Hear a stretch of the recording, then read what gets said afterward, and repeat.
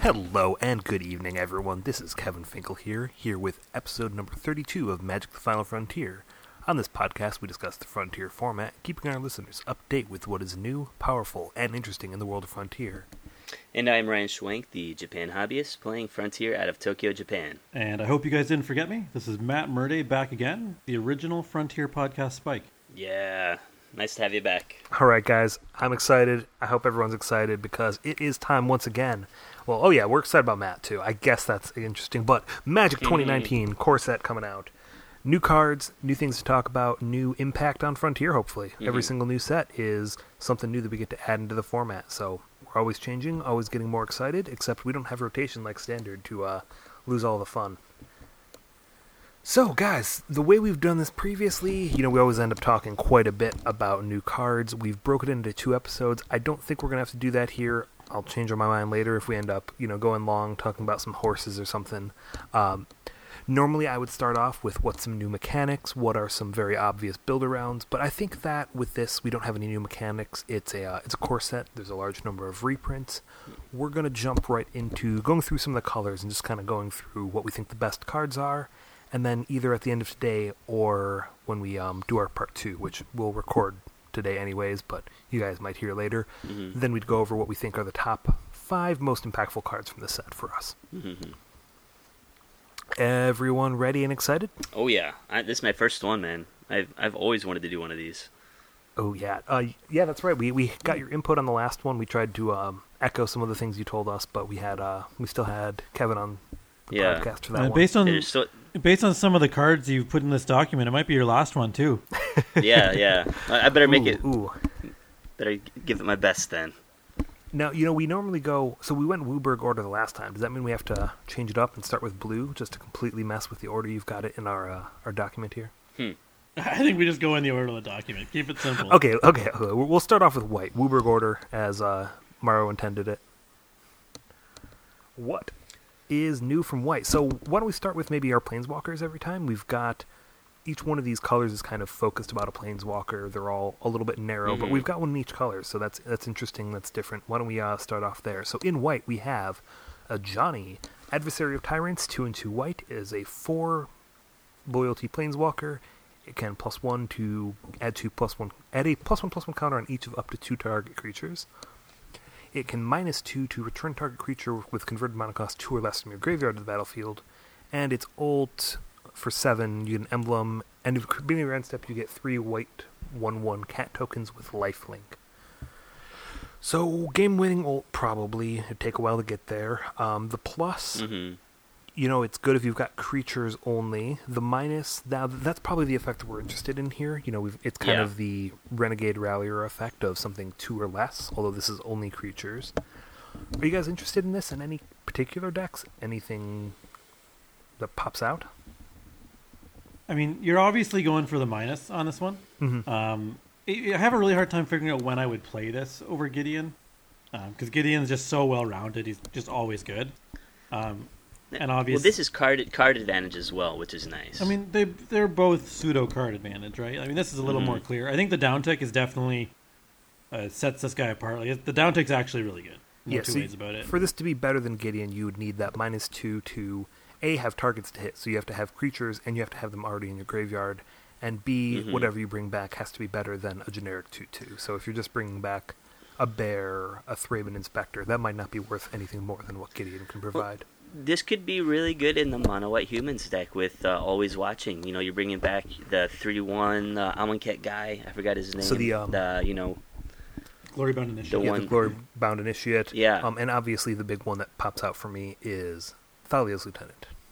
Yeah. I mean, that's a great idea, but that deck only has so much room at the 4-drop slot. Like, are you giving up your Archangel of Tides for this? And I mean, like, I actually think Gideon is pretty solid in that deck too, just because his ult is so useful. What about Abzan? I don't know if we'll see him main deck. I think this guy will be a good sideboard card though against control and stuff. They wipe your board, you bring it back, and just reset your board. You do have to have a board for him to really be any good, though. So I'm hesitant. I'm interested to see what he can do, but I don't have anywhere that he really pops out for me yet. This is probably, to me, like one of the better 4-mana white planeswalkers in the format. And I guess that the problem with that is he's not the best 4-mana white planeswalker in the format, and that's Gideon. And Gideon's just so universal, right? Yeah. And just like and Karn practically counts as well. Mm-hmm.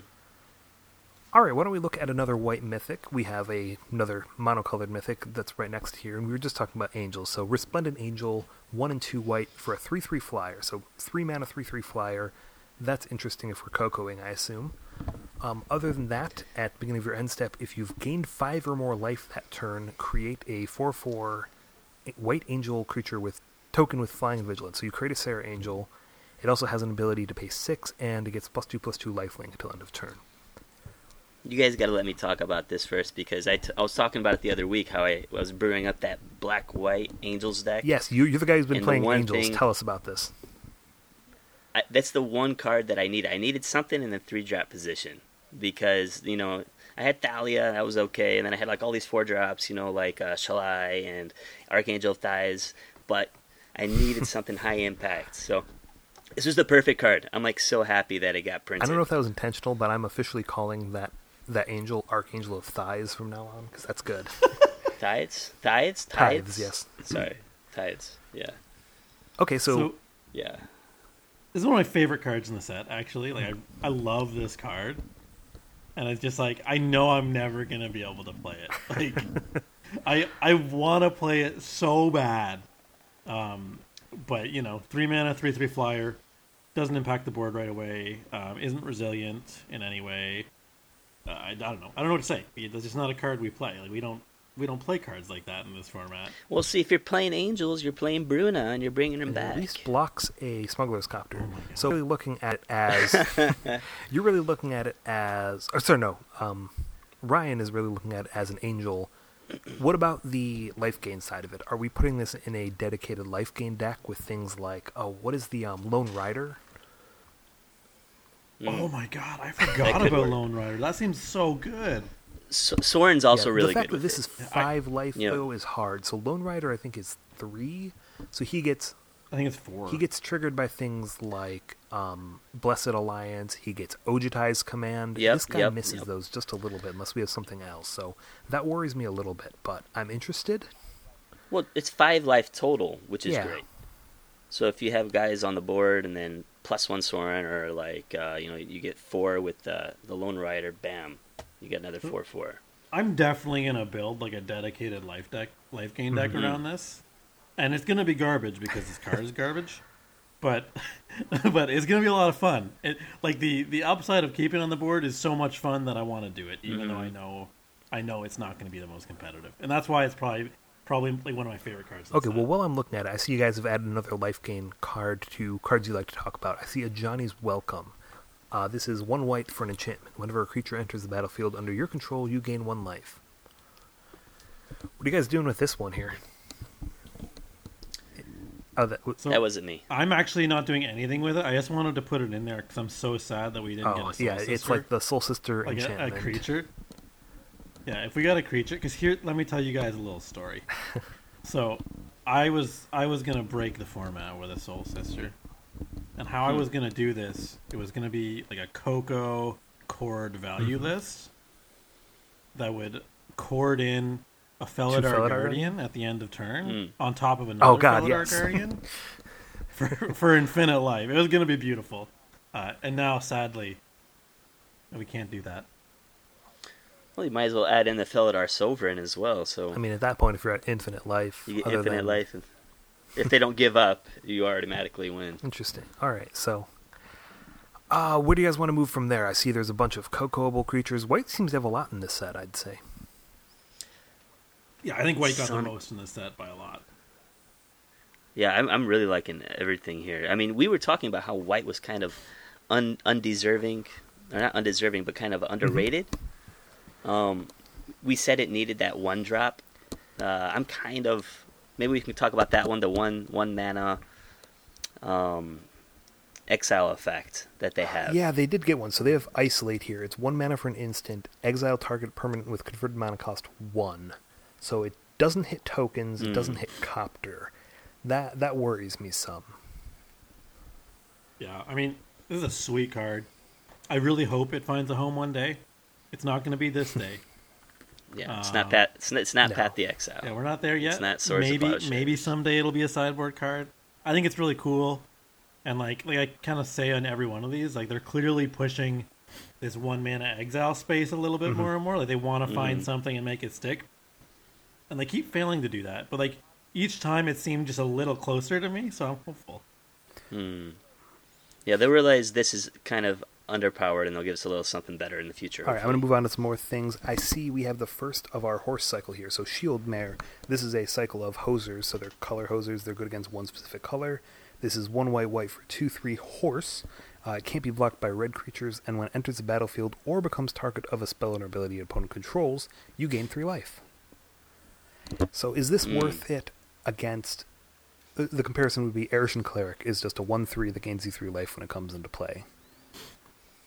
Is it worth paying the 1 extra mana, being a turn slower on your hate card, to play this instead of Erishan Cleric in your sideboard against Atarka?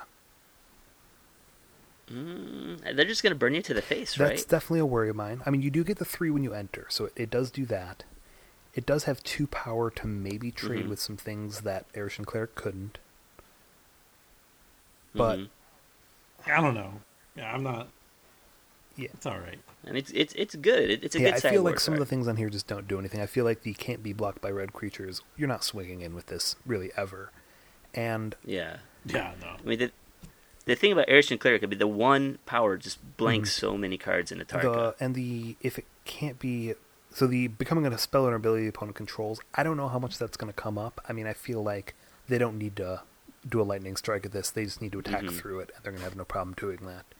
So I don't love it, but I think it might be worth trying out. I think we'll see it in some sideboards.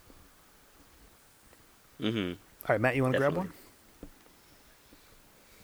Oh, this is a big responsibility. All right, let's talk. This is another one of my favorite cards in the set. Mentor of the Meek. Yeah, so this is a reprint. This is 2 and a white for Human Soldier 2/2, and whenever another creature with power 2 or less enters the battlefield under your control, you can pay 1, and if you do, draw a card. So this is kind of... We're getting a theme of creatures with power 2 or less, which is really exciting because I know how much you want to talk about Dusk to Dawn. Always, I love Dusk. So here's the thing. I don't actually know if I'd play this in Dusk to Dawn. I love it. I think it's like really cool, and like the power. Like it's obviously powerful, but I don't know if it's enough. With only, I think 2 toughness is the real part that holds it back. That's definitely true. So you'd rather play like Bygone Bishop, which is a 2/3 flyer instead? I mean, that's an option. I think the reality is probably I'm playing another card on this list. Okay, so the Militia Bugler.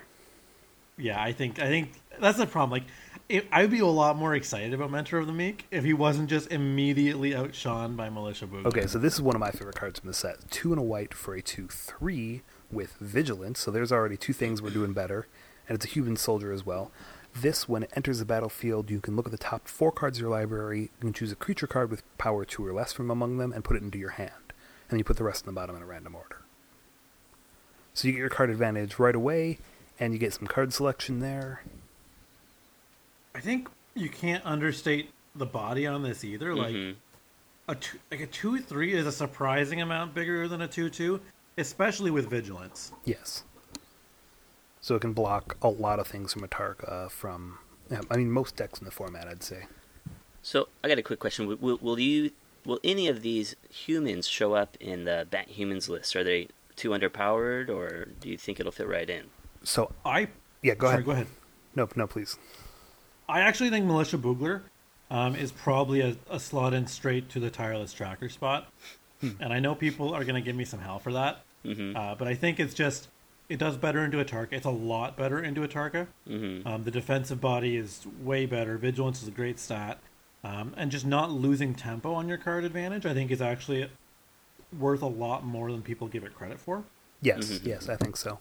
I've also been testing this card quite a bit already. I've been trying it out online. So I think that in the Humans Coco list specifically, I might not play it, or I might only play a couple of them. They have a fair number of misses, things like Thalia they definitely want. They want Renegade Rallier. They had Tireless Tracker previously, as well as the Glory Glorybound Initiate. So those are all 3 power creatures that don't work that well with this. I think all of the other Coco decks, though, so things like the Bant Coco, which isn't humans based, or the Rally decks, or even God Pharaoh's Gift. I think all of those decks would love to have this card. Those have quite a number more of cards that hit off of it. I wouldn't be surprised if it's just worth shifting away from some of those 3 power cards in human Coco. That's entirely possible too, yeah. In particular, I've been less and less impressed with Glorybound Initiate in the new Atarka meta because, for one, dying to Wild Slash is a big card that you don't want to lose. Like, that's kind of your trump card against them, and it dies so easy. And then also, I think we're going to start seeing Atarka going the way of Chain Whirler, which is, I've seen it show up a little bit. Blowout. Okay. I could see that. So you're thinking, if we are still playing humans, let's play something like the Knight of Grace instead? Yeah, just I don't know exactly what it is yet. I haven't looked enough at the list. I just think I'm starting to lean away from Glorybound Initiate in particular. And I think if you're going to play like 2-3 Thalias and 4 Renegade Ralliers, and it's a Coco list, so it has like 25-30 creatures. Yeah. I think I'm fine with that number of misses in my deck. Okay. So, while you were just talking about X1s, I do have a good one here. This is a Remorseful Cleric, 1 and a white for a 2/1 Spirit Cleric with flying, and you can sacrifice it for free to exile all cards from target player's graveyard. This card is so exciting. So it's Tormod's Crypt on a 2/1 flyer. So for a second there, I was like, hey, this is a card for Rally. This card, boom, gone. Yeah, I mean, I don't hate it. I think people are probably evaluating it a little too highly. Sacrifice is a real cost, and it telegraphs a little bit. It's good, but I don't expect it to actually change much. Overall, I think it's about the same level of hate that we already have. It's nice to have extra options. And that's kind of where I'm at with it. Okay. Well, it frees up a slot in the sideboard if you can play this main. You know what I mean? Like if you're playing blue-white Spirits, which has actually shown up a couple times at Hallelujah, then that card definitely is going to slot in there. Yeah, absolutely, it would slot into a Spirits deck. But that sounds like something that would struggle into if we do see Chain Whirler, if we do see Liliana. Yeah, I think that's the biggest thing is like the Jeskai Flyers list where we've seen a lot of these spirits crop up. Really, really struggles into things like Ballista, Lily, now Chain Whirler. Well, there's another card that helps against that. I guess we'll talk about that a little bit later. I don't think that'll be enough. No, go for it right now if it's in color here. Well, it's not in color. It's the next color. Oh, okay. Well, let's finish up with white here. I've got one more I thought I wanted to mention, which was Sun Cleanser. This is a hate card. It's 1 and a white for a 1/4 human cleric. And when it enters the battlefield, you can do 1. You can either remove all counters from a creature, and then that creature can't get counters for as long as Sun Cleanser's in play, or you do it to your opponent, and they lose all counters, and then they can't get counters until it leaves play. So in Frontier, that second ability, that's just energy. They lose all their energy, they can't get more energy until they kill this thing. It's so good. I love it. It's so good, but it's nice to have. Yeah, so you're in a white deck, and you are afraid of the Marvel matchup. Yeah. You're picking this over something like Sorcerous Spyglass, or you don't have access to Negate or Duress, as we might choose otherwise. Well, like those Marvel decks aren't playing anything that deals 4 damage. They're playing Abrades, and that's about it. They're 3 color. They're Tamer, right? So. Or they have Harness Lightning, which has a lot of trouble with this. They can't get energy from Harness Lightning. Yeah, they can kill it in response, is what they can do, but then they still lose their pool. But it's like if they don't have that answer, it's like, bam, you win. Here's the thing, I guess, is like, Marvel's not that good a deck, so I'm not. It won the God of Frontier. How is it not a good deck? Because nobody was playing good decks. The God of Frontier. Really? That's how. Ouch. Okay. But anyway, what I do like about it is like in terms of metagame health, it provides like a check and balance if Marvel were to ever get it to control, because Marvel isn't a great deck to play against. Like it's not the funnest meta when Marvel's everywhere. So I am happy that it exists and that it's around. I just don't know how important it is right now. Okay. But this is all and people that played against Energy have wanted since that metagame. So it's a great card. It's a great answer. Okay, how about the first ability? Would we bring this in against something like Hardened Scales?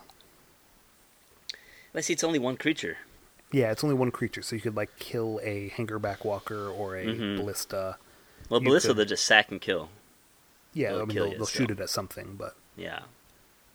I mean, yeah, I think if it just happens to be in your board, right? Like if you're hedging against a Marvel matchup and you threw this, I don't know if I'd bring it in specifically for that matchup. Although maybe, who knows? It's not. It's good enough that it's probably worth it, honestly. Okay. You'll want it for that first ability, though. All right. I don't know about you guys. I'm ready to move on to blue. Did you have anything more in white you thought needed to be touched on? I think it's fine. I wanted to talk about Leonin Warleader. Sure. Why don't you read that one off? This is a 4/4 for 4 mana. Whenever Leonin Warleader attacks, you create 2 1/1 white creature tokens with lifelink that are tapped and attacking. So this reminds me a little bit of Burmaz and a little bit of Hero Bladehold. You know, you don't get like the bonuses of like Vigilance from Burmaz or like the the Battle Cry, but you get 3 bodies with 1 attack, and it's 4 toughness, which makes it incredibly hard to kill. You know, unless they can revolt a Fatal Push, or I don't know what's another card that could kill Languish. it. Yeah, Languish. Rose, yeah, but Languish. Grasp of Darkness. Yeah, we're naming a few things. I like this card. I think that there's a lot of power there. I think that it's like the 3rd or 4th or 5th best 4-drop in white in a token strategy that I would want, which is really hard to justify. Well, it gives you options. That's what I'm going to say. Like I went from like a super low to the ground fast tokens build to a more mid-range build that's playing like Wingmate Rock now. So this gives me a chance, if the format has a lot of that 1 damage to all creatures hate, I can start playing this and kind of just go bigger than them. Okay. It's just another option. I wouldn't say it's going to be great, but I mean, it's wait, if the format has a lot of 1 damage to creatures, this is just a 4-mana 4/4. Well, for that one turn that they kill the 1 damage creatures, and then after that, they're just like, all right, can you deal with this time? Can you deal with it this time? And it's life gain, which is good as well. The built-in life gain is good when they attack. Mm-hmm. I don't know. I just feel like, why aren't you playing Gideon in this slot? Oh, you would be playing Sorin, Gideon. Or you can only play so many 4-drops, especially if you're already running Wingmate Rock. Well, like Legion's Landing helps out a lot because that usually flips pretty early if you're playing a lot of those early drops. 1, 2 drops and Bushwhacker and flips it, and then you got your turn 3 Gideon or turn 3 Warleader, turn 4 Gideon. I'm just saying that's a card that I'm excited about personally. I'll look at it. There's another tokens card we'll talk about later that I think is another 4-drop that might fit in the same spot. But okay, that's kind of wrapping up white. Yeah. Is there anything just from looking at white that you guys are like, oh, this is going to be archetype changing in Frontier?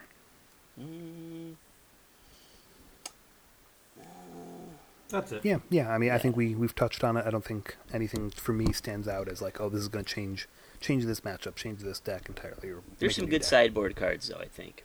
Yeah, there are. Moving into blue, I am going to start right off with one that I see as, this is a card, I don't think it's super powerful, but right away we're getting a deck that's now viable in Frontier. This is Psychic Corrosion, 2 and a blue for an enchantment. Whenever you draw a card, each opponent puts the top 2 cards of their library into their graveyard. So, this is worse than a card we have in Frontier, which is, what is it called? It's that Sanctum. Sphinx Tutelage, right? Sphinx's Tutelage, yes. The Jace card. But what it is that it plays alongside it, now we have redundancy in that effect, and I think that's the one thing that deck didn't have is redundancy. I think that makes this immediately into a deck that's a tier 2, tier 3 strategy, 100%. Yeah. I've played against recent builds without this card, and it was kind of scary. Mm-hmm. See, I guess my thing is that I don't think it really beats any form of aggro at all. I think it just auto-folds to, like, Atarka Red or, like, Abzan aggro. Like, getting your engine online at 3 and it doesn't do anything to the board when you do is just, like, that's really hard. I think you get to kind of pick and choose which decks you lose to, because you could be running this and then the rest of your deck is sweepers and you're going to win against aggro. But you would lose against a lot of other things. So you can kind of pick your battles of what you're going to be bad against. Yeah, I mean, this definitely makes the mill deck better. Mm-hmm. I think the mill deck just has some really critical, and honestly, I'm glad it has these weaknesses because it's miserable to play against. Oh yeah. But yeah, I think it has some really critical weaknesses that'll probably continue to keep it down. Okay, I'm going to move on. Why don't we go with another one that's kind of a big maybe here, another big enchantment. And when I say big, Omniscience is being reprinted in this set. This is 10 mana. It might as well be 30 mana, because I don't think anyone wants to play this naturally. You can cast spells from your hand without paying their mana cost, is what it says. Is there any way to make Show and Tell work in Frontier? I can't think. This is one of those cards that I'm really excited and happy to see in the format, even though it's never going to see top level play ever. Like, it's just like, it's a cool card. You know, it's like a fan favorite. I like it. It's cool that they're reprinting it. So you didn't see this and start sleeving up your, what is the name of, it's not Nahiri, but Narset? Narset? Why? Oh, she plays it for free when she deals damage, she plays it for free, and then you can play your... Oh, you're talking 6 mana Yeah, Narset. 6 mana Narset. The Jeskai Narset. Oh, okay. No, I didn't at all. Okay. Yeah, I don't think I do either. I've been looking at a few ways you could cheat this in, but I don't think it's anything that special. I mean, what about Starfield? Are you Starfielding this in? I mean, at the point you're cheating stuff in, why aren't you just cheating stuff in that actually wins? Yeah, like Overwhelming Splendor or whatever. Yeah. I don't see this making a big impact at all on Frontier. Okay. I'm with you guys there. Why don't you grab one, Ryan? Well, right next to it is the Supreme Phantom. This is the card I was talking about with the other Phantom. That's a 2/1. You said they have a big weakness to like those Chain Whirlers and Ballistas and stuff. This guy gives all spirits +1/+1. He's a 1/3 flyer for 2 mana. You know, with Mausoleum Wanderer and Spell Queller and all these other, we have like Selfless Spirit. We have all these other good spirits in Frontier now, and you know, I think this is gonna make it maybe not tier 1, but I could see it maybe getting better than tier 2, maybe like tier 1.5. Ooh, that's ambitious. Flyers are really strong in Frontier, especially if there are 4/3s and 4/5s and whatnot. All the bodies are pretty soft on these guys.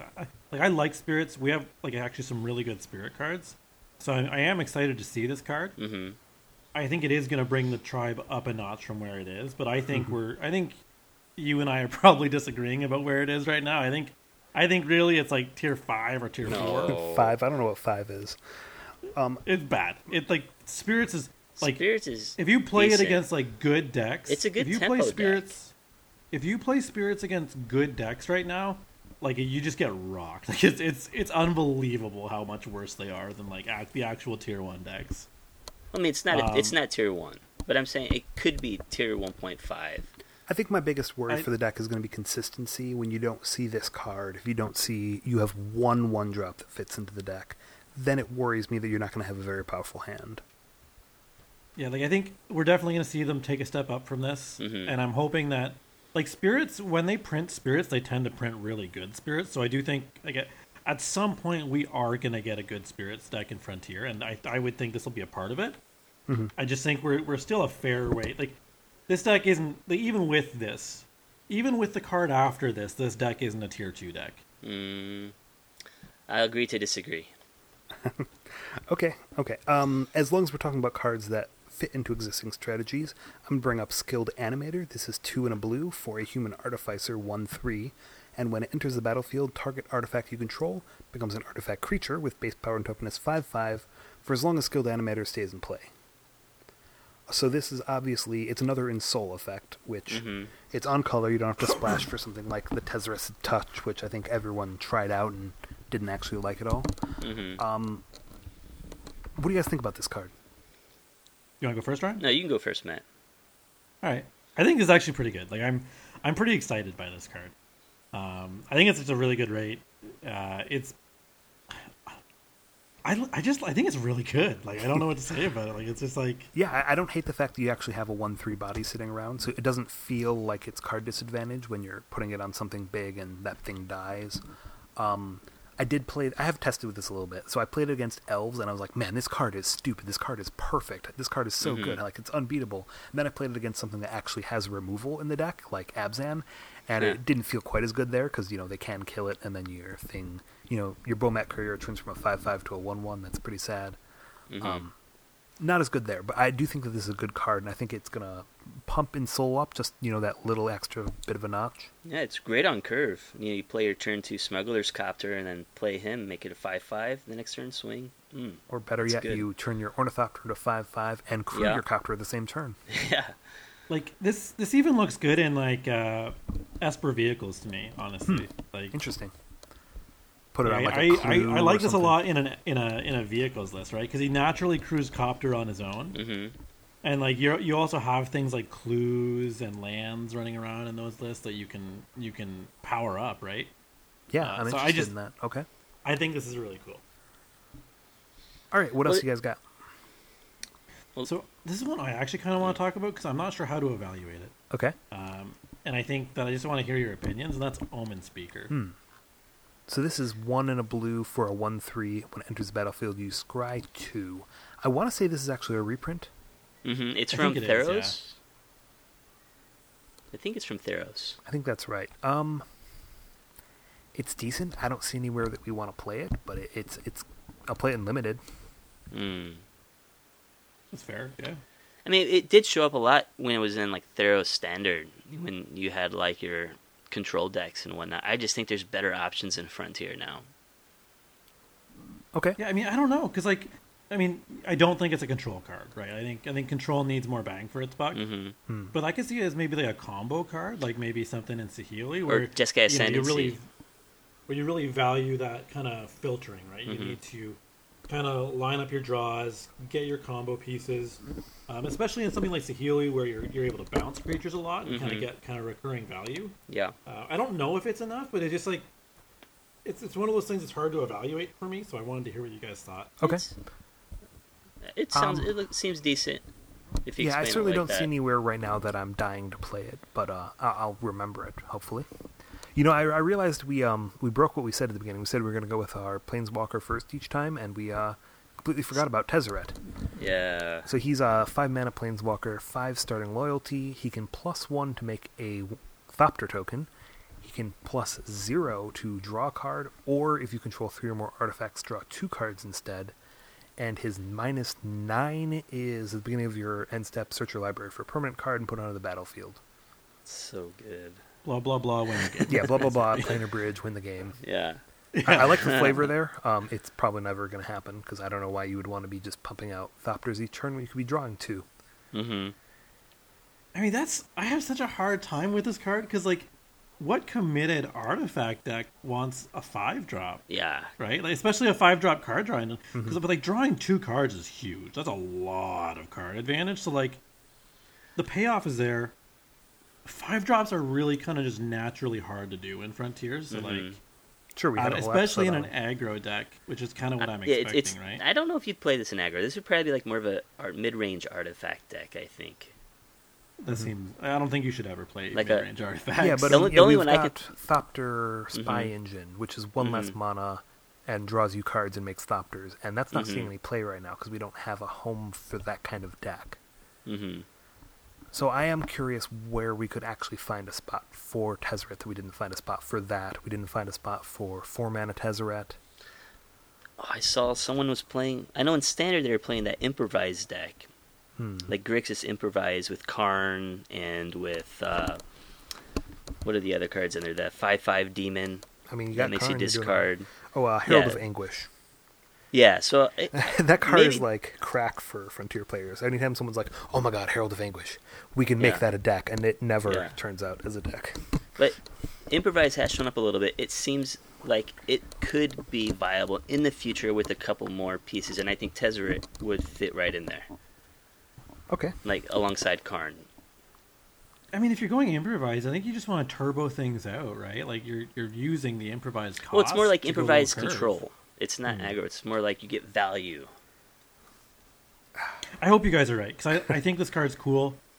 I think it should have been a 4-mana card with maybe a little less starting loyalty. Like Yeah. I think 5 mana is just asking so much for what this guy does. But he does protect himself, which is great. Yeah, like, I like the abilities on him. I really do. And, like, in a vacuum, they're actually good. Mm-hmm. The synergies that I would see building him around, I can't.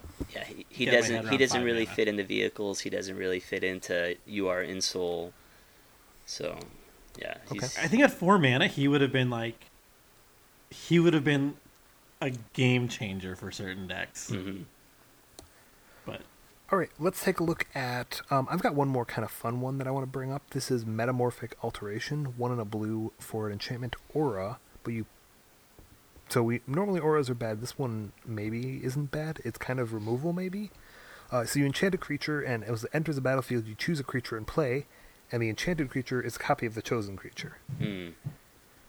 I mean, there's so much going on in this card. Like, you can choose your creature to make it a copy of something big, or you can choose theirs and make it something weak, or even die if you've got like a Hangerback Walker. Is this good? I mean, no, this is so bad. What would you? I mean, it doesn't copy ETB effects, does it? No. Yeah. Well, hang on. No, it wouldn't.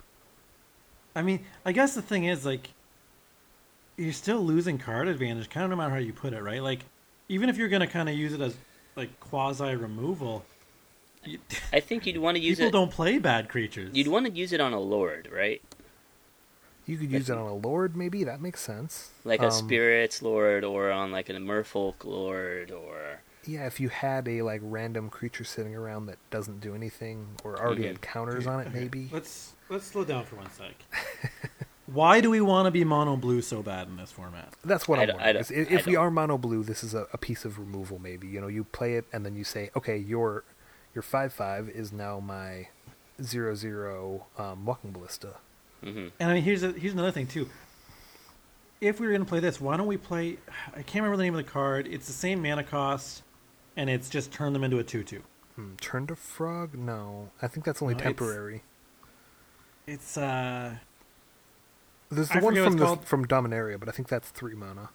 Yeah, this is an older one. It's like Cons or some shit. Oh, like, okay. But it's one that came to my attention at the very like inception of the format, and I don't remember what it's called. I'm sorry, but it's legit just one colorless, 1 blue, exile target creature, and that player or that creature's controller puts a 2/2 something token. The one that makes them a manifest, right? I think so, yeah. Yeah, I mean, that one can end up turning into something that really bites you in the ass, so... I mean, wait. How bad are the creatures your opponent's playing? That they're worse, or they're worse than a 2/2? What I'm saying is, it makes a manifest, so you could end up, you exile their Smuggler's Copter, and you end up, flipping up a Siege Rhino or something. Oh, sorry, no, not a mana. It's like just a straight up 2/2 token, like it's a rabbit or some shit, I don't know. I'll find it later. I'm not sure that exists, sorry, I don't but okay. All right. Is there anything else in blue? I wouldn't mind moving on to black if we've got the chance. Yeah, we can do black. Yeah, it's fine. Okay, so we're going to start with the Planeswalker. Yes. Okay. Liliana this time. This one is all zombie Liliana. It's Liliana Untouched by Death. 4 mana, 4 starting loyalty. +1, put the top 3 cards of your library into your graveyard. If at least one of them is a zombie, each opponent loses 2 life. You gain 1 life. Or 2 life. -2, target creature gets -X, where X is the number of zombies you control. And -3, so 4 starting loyalty, -3. You can cast zombie cards from your graveyard this turn. Do any of these effects do anything? Well, if you're playing the black-white zombie deck, the one that was, Shadow of Innistrad, Standard was really strong before everything rotated out. I could see that. Why would you want this instead of just like Liliana the Last Hope, though? You could have both. This card is hot garbage. This is like, this card is so bad. Like, even in a zombie deck, I don't understand what they were thinking. Like, maybe if we really wanted the self-mill, that's the one that maybe interests me, but... That is good. Well, self-mill without any upside, right? That's the problem. Like, self-mill is good, but you usually want to... Like, that's not getting great value out of your Planeswalker, right? Because a big part of what makes a Planeswalker uptick good is being able to kind of uptick towards their I win the game condition. Or at least towards value, yeah. Could this be good in Dredge? This really doesn't have it. But could this be good in Dredge? With, like, Prized Amalgam and... What was the 4-mana one? That creates a spirit. Oh, Haunted Dead. It comes back for 2 mana. There is also an artifact, which is real hot jank in this set, that every time something... creature is removed from your graveyard, you make a 1/1 bat. I want to play that. It's removed. I was just testing it this afternoon. It was terrible. I tried Liliana in there. I mean, like...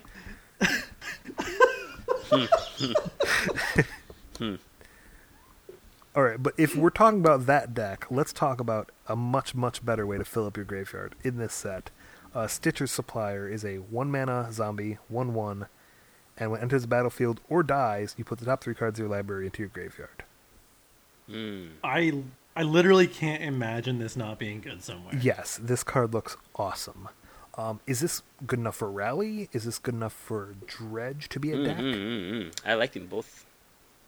I think Dredge is too far away from where it is right now. It's like, because Dredge wants to be fast, and right now we don't have any way to be fast. Well, Dredge is playing like red right now because they want to have like Neonate on the first turn to be able to put stuff into their graveyard and get the card advantage. But if you can just do blue-black, with Stitcher's Supplier... I just think in Frontier, Dredge is just so far away from being actually good. It just doesn't mount a fast enough offense, I think. Well, I've got a 60-card list if you're interested. Yeah. Well, send it to me. I wouldn't say it's not bad. It's decent. All right. It's not going to win any big tournaments, but it's fun to play and it'll win you some games. Matt, why don't you jump to our next card? Or do you want to keep talking about zombies, maybe? I think Stitcher's Supplier is just still we haven't covered it. Like it just goes. It's such a cheap role player is the thing. Like it's the level of efficiency we're looking for in almost any kind of just role player. I don't know exactly where this is going to find a home, but I'm absolutely certain it will find a home. Yeah, agreed. I think the one kind of thing that you have to kind of be cautious about when building with this card is that I don't really ever want to be spending a card on just a 1/1. So I have to really, really be getting value out of my graveyard. Or probably more likely is I'm going to have some kind of copter pilot. So I really like him in a deck where he can be the copter pilot, and then he activates your graveyard strategies. Whether you're looking at something like Delve Fatties or whatever, Delirium, that kind of thing. Anyway, that's all I wanted to say about Stitchers. We can keep going now. Okay. Why don't we go on, just because we're on zombies a little bit. We've got 2 zombies in the set, and I think I actually just realized that Phylactery Lich is a zombie. I don't think I realized that. So that's one that's a reprint. It's 3 black for a 5/5 indestructible, and when it enters the battlefield, you put a Phylactery counter on an artifact you control, and when you control no permanents with Phylactery counters on them, you sacrifice the Lich. This card's fucking sweet. It's a 5/5 for 3. I love it. I don't know if it'll get there, because that's a real requirement. But I know I'm gonna try. I know other people are gonna try. It's a fun card. Payoffs there. I want to see what people do with this card. Okay. This is the first time in Frontier, right? Yes, first time. It was like what M13 was the last one, I believe, or M14 something maybe. Like that. Yeah, it's scary. A couple more zombies if we want to keep going. Death Baron is another reprint, but is another good one here. This is 1 black for a 2/2 zombie wizard, which somehow we got that wizard theme in there. Skeletons you control and other zombies you control get +1/+1 and Death Touch, which is a real nice ability on zombies, especially with things like Menace, with things that come back and then block. So tell me about skeletons, guys. Skeleton. I think Death Touch is actually the really important part here. Yeah. Because zombies are kind of all about, we're just going to keep bringing these guys back forever. Like you're never going to actually run me out of dudes. All my bodies are kind of mediocre, but you'll never run me out of them. But now, all of my shitty dudes kill your not shitty dudes. We're really earning that explicit rating today, aren't we? Ooh, yeah. This is I think that's 4 in 1 episode. We got to calm this down. want to get the podcast police on us. All right, so are you playing zombies now because of this card, Matt? We do have a lot of lords available.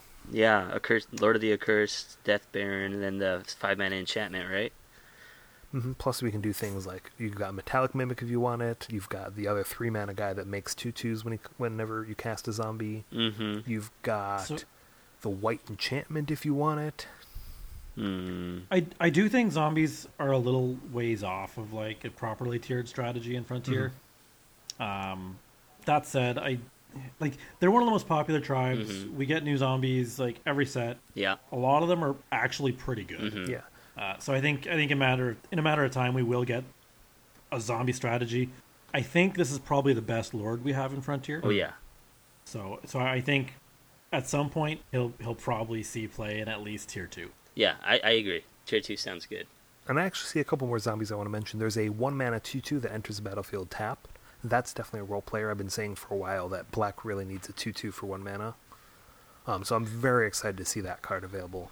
We also have Graveyard Marshal, which is 2 black, and zombies were also, they kind of didn't have a good 2-drop.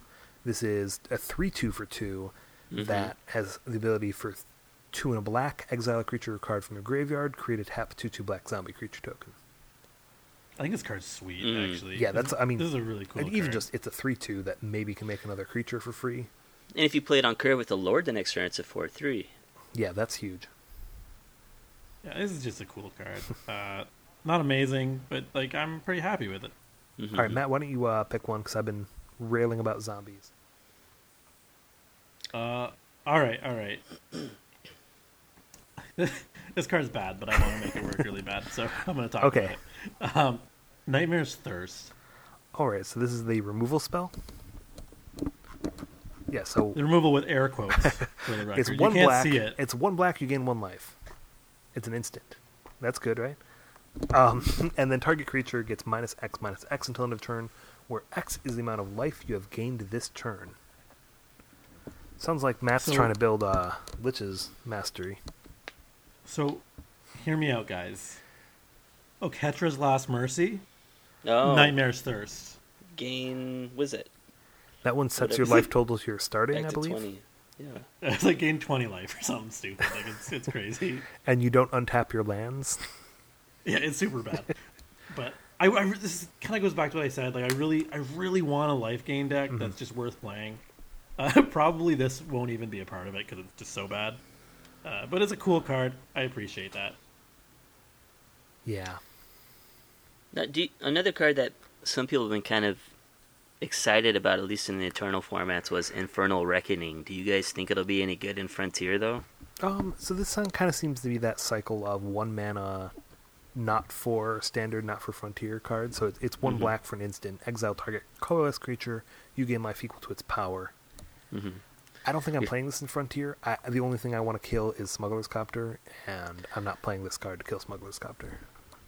Well, that's true. I mean, I think powerful colorless creatures coming into the format, or more powerful colorless creatures, is a matter of time.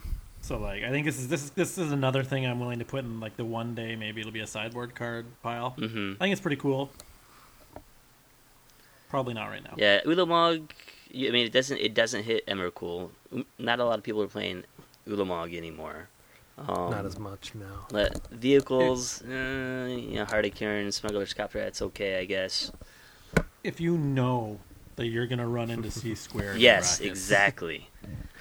This is the anti-C squared card. Just get somebody and convince them to run 4 of these in the sideboard just to mess with C squared, yeah.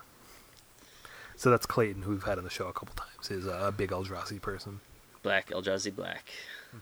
Yeah. And I think that's going to wrap us up for today. So thank you guys. We're going to join everyone together for part 2 of this episode next week. Thanks everyone for listening, and as always, we look forward to being your go-to source for Frontier information online. Your Final Frontier, signing off.